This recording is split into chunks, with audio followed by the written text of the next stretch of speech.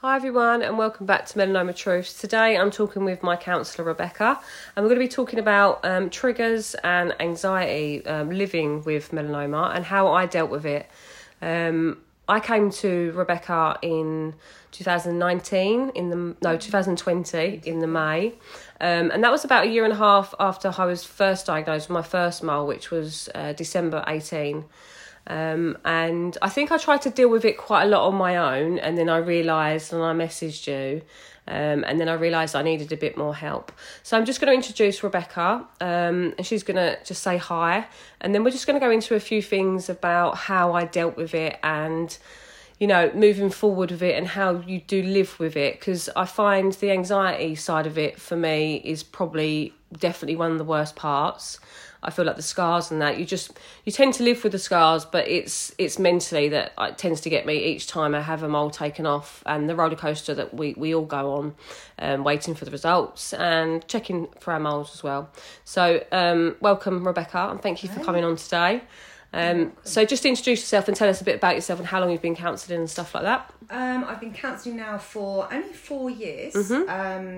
Very similar journey in the sense of what led me to therapy was actually losing my own father. So very relatable to some of the things that you've spoken about already. But yeah, I'm a therapist in Colchester, and I deal predominantly with people who suffer with anxiety, purely because of my own journey with it. So your journey obviously started by losing your father to cancer as well. Leukemia. Really. So that obviously, so you know firsthand obviously what it feels like to obviously lose someone that's very close to you, and we was talking about earlier on, wasn't we, saying that you really related to mine and Dean's podcast because you could feel the almost anxiety side of, because your dad was leukemia, you know you say like when you feel something you're not right or you feel unwell, you go straight to thinking them bad thoughts, don't you? You go down that road. It's funny because I read your email the other week, and I thought it was brilliant, the fact that you owned up to it. Just because I'm a counsellor doesn't mean I don't suffer with stuff like that. And I think, and it really, like, I just thought, God, you know, it doesn't matter who you are, does it? It doesn't matter who you are or what you've been through. We all go down that dark fault road, and it's just like, how do you even stop that? Like, and I've got better, haven't I? Definitely. So I first came to you in May 2020, we said, didn't we? Came to you with kind of, well, I think I was a lot of stuff that I needed to, what I felt I needed to get off my chest and talk to somebody that wasn't within my family, because I feel that sometimes as a patient dealing with melanoma, you really don't want to burden people with your faults. Not only do you not want to burden them, but you feel that you're being a little bit crazy. Do you know what I mean? Is that the word? Do people feel like that with anxiety? You feel like you're being a little bit weird? Obviously when people are telling you as well, like, what are you worrying about? Yeah. Like, it's been caught early. And it's just stage 1, or it's that it's just something that's happening and you can get that dealt with. So it's almost dismissive, isn't it? Yeah, it's very dismissive. Yeah. So I think it's always important to try and seek help where you can, but also feel like you can actually talk to your family, because you're not doing this journey alone. Your family are there. You know? I feel like I always know that Dean and my mum was there and stuff like that, and I felt like I did want to talk to them, but I feel like at the same time you don't want to burden them, because you can see that they're watching you also go through the process, and it's again of, I don't want them to worry even more. So if I tell somebody else, i.e. like counselling and stuff, then they'll think that I'm just okay. But sometimes it's better to be honest, isn't it, and just say, actually, I'm not dealing with this very well. Absolutely. And that was my first contact with you. Is I obviously know you through Marius, through the gym and stuff, and I followed your page, and I think something just clicked with me, and I thought, you know what, I can't actually do this anymore. I need to talk to someone. I need to get it off my chest. And I think there was only a certain amount I could tell Dean. And so I decided to come to you. We worked obviously through it, didn't we? And then I feel like moving forward now, I've been quite a few times, but over the last diagnosis that I had, I didn't actually come to you afterwards. No, you were going to, but and I said to you, look, the door's open if you need it. It always is in that sense. But I think knowing what you have learned and what you have been through already, you're building up a resilience to it, in the sense, not becoming numb to it, but learning how to deal with it by yourself. Now you know how to. Yeah. And it was just like literally just sitting here talking to you. So I just picked up them few steps of, you know, like I would always take things so personally after my first diagnosis with regards to people. If I saw someone burning in the sun, it was like, or if I saw someone going on sunbeds, that was it. That was was my trigger. And then it would put me on a downward spiral of, oh my God, you know, like I can't even explain it. You just go into these thoughts of like, no one's supporting me, and they are there, but you're looking at the wrong people. Do you get what I mean? Like the wrong people you're looking at someone on your Instagram story that's using sunbed, but you would take it offensively, and you're so sensitive to it. So moving forward for me, how I dealt with that was not take things so personally, and believe that I can't control everybody, and that my own journey is my journey, and that was it. So moving forward, for anxiety wise, how would you say, what would you give tips to people to move forward with the thought processes attached to it? It's difficult. You know, as soon as you get that diagnosis, it's very much, holy shit, you know, this is huge, and how the hell am I going to deal with it all? Your brain goes automatically into that fight, flight and freeze. Because you're under threat, you know, and when you say the big C word, scary. It's scary. It's massively scary. And your brain just goes straight to that. We have to do something about it, or it freezes and it's just like, I just don't know what to do. Yeah. But the first point of call is to literally figure out what you can and can't control. Okay. Because until you do that, you're always going to try and control every aspect. Like people sunbathing, you're going to try and control that and go, what are you doing? You know, don't you know about skin cancer? I've been through all this, and you want to educate people, but and it makes you angry. So then it starts to affect everything else. Of course, in your body. You know, anxiety really affects your body quite badly. Yeah. That, you know, all that cortisol that runs through your system, your nervous system really starts to change the way you behave. So obviously, when you're experiencing different behaviours that you've not had before, that's a direct result of what you've been through. Yeah. You know, it's not normal for you to behave that way. But that's what you've gone to. So I feel like, you know, you said about the control side of it. I feel like sometimes, because I can't control what happened, so I've it's almost my mistake. So I'm like, well, I kind of caused it in a way because I wasn't more vigilant about my skin or whatever. Because I can't control that, is that why do you think I tried to control other stuff that was around me? Is that what it was? Yeah. So your first thought would have been, if only you'd have started bargaining with yourself, if only I could go back in time and tell my younger self not to do that, if only I could go back and save my dad, you know, and be educated about sun and skin cancer, then I would have had it. You can't change the past. No. And whatever you do now, yes, you can implement your future. You're not going to be able to control it in that sense that you're never going to have that scare again, or never experience something scary again. But it's about learning to live in the here and now, and look at it and go, right, what actually can I control in this situation? I can only control how I respond. So I need to stop looking so further afield in trying to help everybody, or trying to help educate everybody, or blame people or shout at people, and actually go, what can I do for me? What's going to ease my own anxiety, my own feelings and my own responses? And I feel it's just a control thing, isn't it? It really is, because you feel that you have no control over this. And I think that's the thing with melanoma, is you can go about your life for so many years, and then all of a sudden it rears its ugly head somewhere in your body. And unfortunately, I only know the worst part of what's happened because of my dad. But I've said it on my podcast before, there are many people that has never happened. They've lived for 10, 15 years, it's never come back. But I feel that was, for me, when I came into your office, I couldn't control everything that was happening around me, so I needed to just gain that control back. And I think that's where the anxiety came from as well, whereas it was like, well, my mind was all over the place, wasn't it? There was quite a bit of work to do, but I did learn each time. And obviously with my second diagnosis, coming back onto that roller coaster, I felt like I dealt with it a little bit better. But yeah, you just learn, don't you, each time, what not to do. It is, isn't it? It's like what not to. Okay, well, I messed up that time, and I was a bit sensitive there, so I'm going to be a little bit more. I know to breathe now, and maybe to take that 5 minutes before jumping in and assuming the worst. And I think relating back to what you just said, I stay a bit more present. So I'm in the 24 hours that I'm in. Yeah, that's all you can do. Yeah, because again, I think the anxiety comes from looking too far ahead. And again, I think, what tips would you give with people saying, because it's so easy to look like to go so far ahead. You're like, well, oh, what if it does come back? Or, you know, what if this lump, and, you know, like, is so and so. So how would you just like stay more present?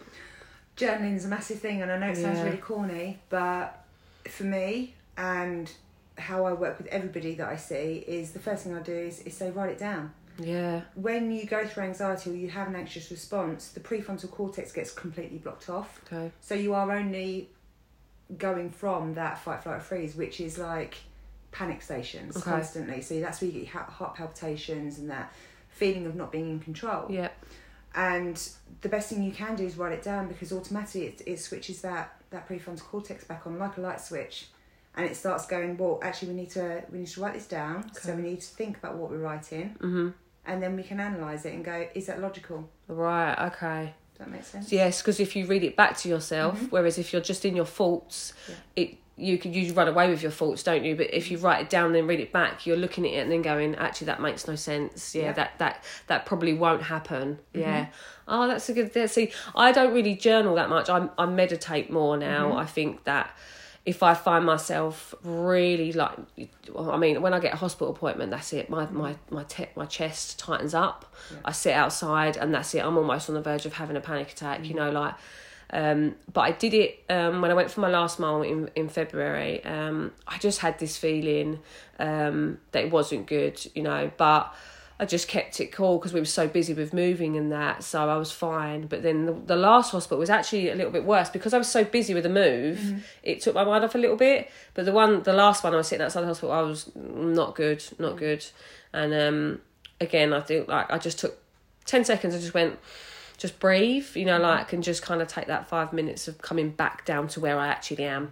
I've not been told anything yet. Do you get what I mean? I've not been told anything, but my mind is already down that road of, oh my God, you know. Meditating is really good because what you do there is you become an observer of your thoughts. Okay. So instead of actually being in your thoughts, it's almost like you take a step back, or part of you leaves your body and says, look, Lisa, stop responding in that way. Yeah. Think about being present. You can't change the outcome. What you can concentrate on is the fact that you saw it already. Yeah. You know, you saw it, you're aware of it, you know that something's changed, and you're getting it sorted out. Yeah. You're in control of this situation, but you can't control the results. Yeah. I think at the beginning I didn't feel in control. I totally didn't. But now I feel like I'm doing everything within my power. So I remember you saying that to me. What else can you possibly do that you're not doing already? And I said to you, there's nothing else I can do. And you said, then you have to just sit with it, and you're in control. You're in control at that certain amount. But I can't control everything. No. And I don't know, is that where a lot of anxiety comes from? I mean, it's just lack of control, of not knowing. Yeah, I mean, the first thing you do is you just want to get control over it, and you have to just take a step back, and you have to go, right, well, I can't do anything about it in this moment. And like I said to you before, that what can you actually do about it? Yeah. Absolutely nothing. No. There is nothing, and you can only do a certain amount. And I think from our point of view as patients, the only thing you can do is check your lymph nodes. You can only check your moles. You can go for your mole mapping. You can have your skin checks. There's nothing else that you can do. So I've learnt now to not live too far ahead. You know, like the what ifs have now stopped. Okay, so I'm now more like, I'm here, I'm present, I'm happy, I'm healthy right now, and I'm grateful. Yeah. I've found it. I'm going through it. Yes, some days I have anger when I'm like, why is this happening to me? I don't want it to happen to me. And I think a lot of people will relate to that. And I think I have dealt with that a little bit, but I don't think that ever goes, really. Is that resentment always going to be there, do you think? Well, not only are you going through what you're going through, you've also got your grief process on top of that. You know, losing your dad, it makes you angry. Yeah. And anger's a big driver. Yeah. For anxiety. You know, as soon as that you feel that blood boiling. It's almost like a feeder, isn't it? Yeah. Absolutely. Feeds it, and it's like you can feel the heart going, and then that's it. it's run away, and it's almost feeding that anxiety, going, oh, this is good. And when you're in anxiety, you are not in control of anything. No. It controls you. Yeah. It's such a weird feeling to be in it, though. Like, I don't think, until obviously losing Dad and going through that grief process, I didn't really... I didn't know anything about it, and them feelings I don't wish upon anyone, but it's a very strange place to sit, isn't it? Sitting with the grief, and then obviously I'm dealing with the anxiety as well, because I feel like it's, and obviously with me as well, I feel like, oh God, if only I knew what I knew now, like back then, I could have saved him. Do you get what I mean? Yeah, that's that pleading, that bargaining that you do with the grief process. Yeah, absolutely. Yeah, if only I knew then. But you know, life goes on and stuff like that. So that's obviously brilliant. So journaling and stuff, that would be another. Anything else? Acceptance. Really, just. If I'm honest, yeah, I think people try so hard to stop feeling anxious. Okay. They try hard to just forget about it. They just don't want to have it. Okay. It's a natural process the brain goes through. It's there to keep you safe. It's there to make sure that you keep checking your moles. Right. You know, it's there to make sure that you're staying on top of that. And once you're in the anxiety process, once you're actually in it, you can't get out of it. No. You have to run through that process. The only way of getting through it is actually burning up the adrenaline that's been caused from the response in the body. Okay. So, I know it sounds crazy, I always advise people, if you're actually in anxiety and you can't see a way out of it, go for a run. Yeah, do you know what? Exercise, yeah. Exercise is a massive player in being able to reduce your anxiety. Yeah. Your body, if you're constantly in anxiety, your body produces adrenaline. Right. You know, and what do you need to do to burn up adrenaline? Go for a run. Go for a run. Or burn it off somehow, yeah. I must admit the gym did help me massively after losing Dad. I would 100% agree with that, and sometimes it's really hard though, isn't it, to get that motivation, because also anxiety can cause demotivation as well. Absolutely, yeah. I don't like the word motivation. No, yeah. I like momentum. Yeah. You know, nothing changes unless you change something. Yeah. You can sit on your sofa all day and go, I should go to the gym. I should have gone to the gym today. That's not going to help you tomorrow. No. The best thing you can do is wake up tomorrow and go, I don't feel like going to the gym today, but I'm going to go anyway. Yeah. I'm going to push myself anyway. Or I'm just going to go out for a walk. I cannot go a day without walking. Yeah. I have to walk for my own mental health. Yeah. Just to like clear the head. Yeah. I had COVID a couple of weeks ago and it drove me insane. Sitting around the linen thinking, I was just like, oh my God, don't. Back to work. See, I'm just stuck in the car all day, so I think I need to take that on board a little bit more.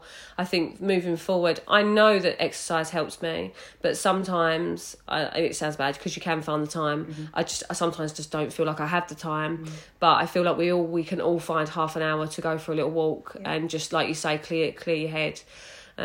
Where your anxiety is, it's also the part of the brain that tells you I don't do anything. I'd rather sit on the sofa and eat a load of chocolate and crisps and have a takeaway and go to the gym. Yeah, because it wants you to stay safe. It wants you to stay at home, so it will tell you absolutely anything to keep you safe. Really? So it's about recognising that thought and going, no, that's not rational. No. Really, so I need to get up and move. Yeah, I need to move. Yeah, you're right, because whenever you feel like that, you do the complete opposite of what you should be doing.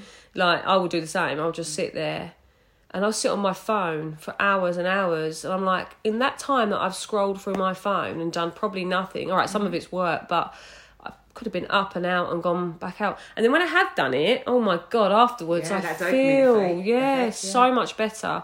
So that's and I need to take that on board a bit more, I think. I think moving forward for me, I do the journaling a little bit, I do the meditation more, but moving forward for me would be definitely pushing more on the active side of life. So like even just taking the dog for a walk, I think, and going for a little walk on my own. Well, that releases your dopamine and your serotonin. Yeah. You know, if you don't exercise or you don't do something that you find rewarding, you're never going to feel that happiness. You're never going to feel that, I've done something good. Yeah. So that means you're just going to stay in those negative thoughts. Yeah, and they're very easy to stay there, aren't they? Very easy to stay there. So then moving forward from that, so obviously with me as well, not only did I suffer with the anxiety side of dealing with mainly being scared of it ever returning, because again, my only experience is my dad, and it came back after 3 years. So but then it was dealing with people's triggers and stuff like that, and I feel like that was really tough for me. And like it comes back to that control stuff, dealing with all the seeing people using sunbeds and that. But I think like with the triggers and anxiety, are they very close together? Are they almost similar? Yeah. So when you're triggered, your brain literally sends you straight back to that first time that you got triggered with anxiety. Okay. So when did you first experience anxiety? Do you think? I think probably after losing Dad, I would say. Never experienced it before? No. And I feel like I was fine before-ish. Like I always used to think stuff, but like not really, because Dad was so traumatic. It was so quick. Didn't have time to process it.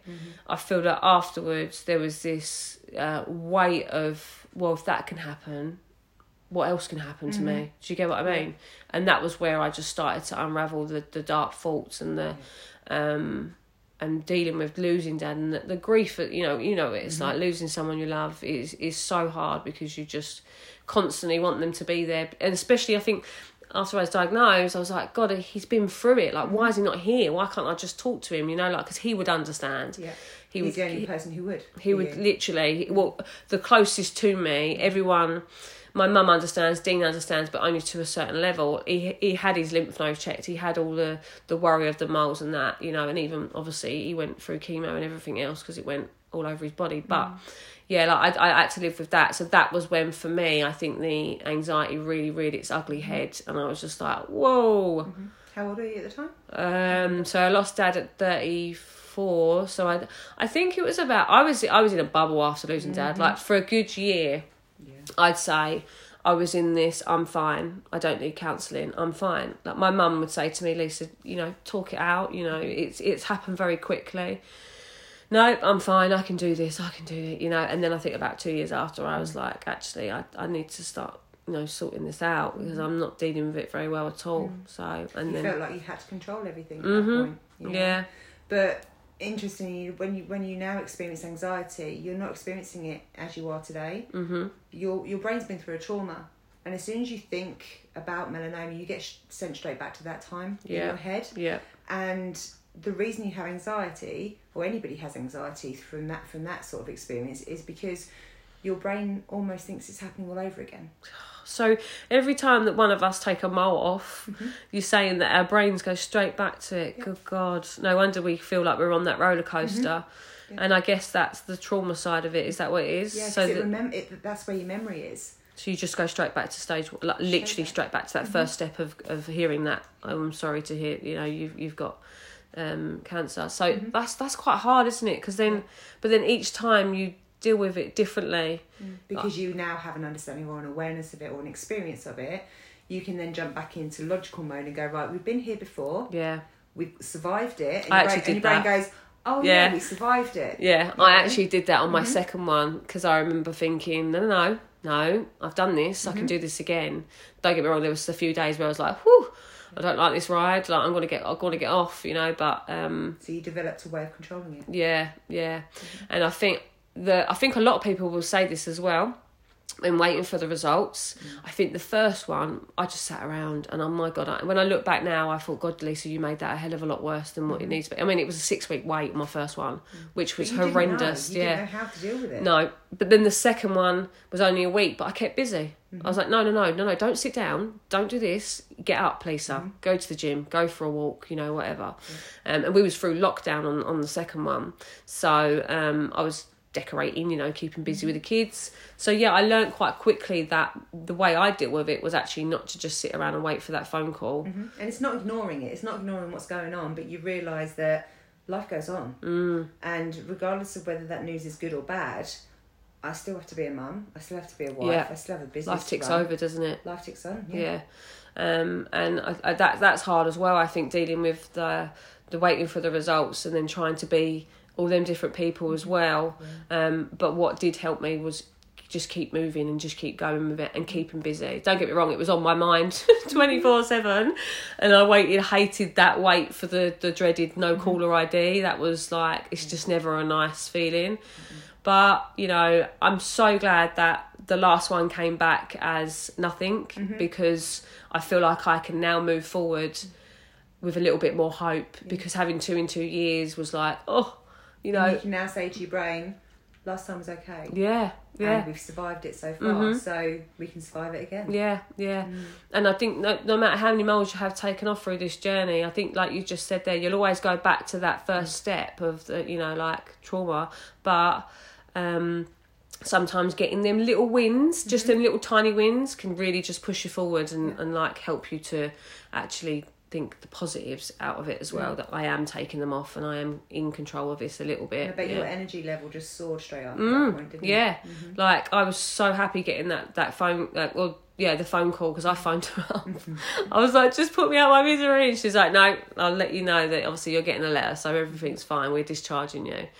And I felt like a new woman. Yeah. I felt like a relief, like literally a weight had been lifted off my shoulders without really even knowing it. And, you know, like you feel like you deal with it, but, you know, it's just one of them things. I think, you know, anybody that's survived anything has kind of like two identities. Really? Yeah. I think you, like you say, you fall back into that way of thinking, and that's not who you are. And when you have that all clear, it's like, I get to be me again. Yeah, honestly. I get to drop all that thought process again. That's exactly how I felt. Yeah, I've never looked at it like that. So when you go down that road, you turn back into that person of like worry and everything else. But honestly, I felt like I could move on with my life. Because it's just like, you just like got this little carrot dangling in front of your face of like, can I move on with my life, or is it going to put permission to you know, like, and it's really hard. So, but yeah, I think we've kind of touched on everything that we can. I think moving forward for anyone, my experience would be to stay as present as possible. I am definitely going to take you on board with the journaling. Yeah, definitely. I love that. Do you? Yeah, I'm gonna do that actually. Moving forward, just finding that 10 minutes every morning and just write it down. And then when you write it down, you just read it back to yourself and just. So you write it down. You go, is this logical or not? And I would actually take it with you all day, because those thoughts come up constantly. Yeah. When you live in anxiety, they're always there. So look at, you know, if somebody says to you, Lise, you acted a bit differently there. Yeah. Like, oh, what triggered that? Or, you know, I've done something and it's not like me. What's triggered that? Yeah. Or a thought, then write it down. Even if you've just got a little notebook in your bag. Yeah. Write it down and then think about it later.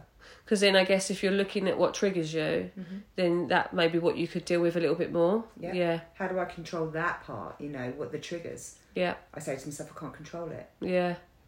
So you just get better with time with that, because you learn what your triggers are, and then you look at that trigger probably a little bit differently each time. Yeah, what can I do next time that comes up? Yeah. And then you're able to recognise when it does come up, oh, this is a trigger for me. You know? Yeah. It's really hard, isn't it, though? Like, just to finding the two, and like, not only are you dealing with obviously the journey of being diagnosed, but you have this whole other mental side of it. And like I said before to you, I can only speak from an early stage point of view. I've not got to any late stage, so I don't even know what it feels like to get to that stage, and I wouldn't even, you know, go down that road, because I don't know what it feels like. So I'm not gonna pass opinion on that. But it's just from my point of view now, I think moving forward is to stay as present as possible. I think that's my key, really, is to do that. And anybody that has survived is about saying to yourself, you know, I am a survivor. I will survive this. Yeah. It's almost a little bit like putting out into the world what you want, you know, manifestation. Oh, I love that. Yeah, I love a bit of manifestation. Yeah. We love a bit of crystals. Yeah. And it is manifesting that way of life, or that way of thinking. I am a survivor. Yeah. And I am healthy, and I am blessed, and I'm here. Do you know what I mean? And then just staying like as present as possible again. Absolutely. So, well, thank you so much for coming on and talking. I really appreciate you taking the time out. You're welcome. I know you're hope busy. Everybody else gets something from that. Yeah, and I think they will. And I think that a lot of my podcasts is just, I just want people to relate to it, you know. And I've had some really lovely messages from people, and I will keep pushing forward with it, and like just keep going, because I feel that we're all in the same boat, and I feel that talking about it, for me, helps me massively. And the charity work that you do as well. The money raising for the machine. Yeah, please God that happens soon. I mean, it's been put on hold a little bit because of COVID, but you know, I'll get there eventually. So yeah, but again, thank you so much for coming on, and I really appreciate it. And no doubt you'll be seeing me in the future. Yeah. If it's not in the gym, then it'll be in your office somewhere. Right, I'm signing off, guys. Take care, and I shall speak to you all soon.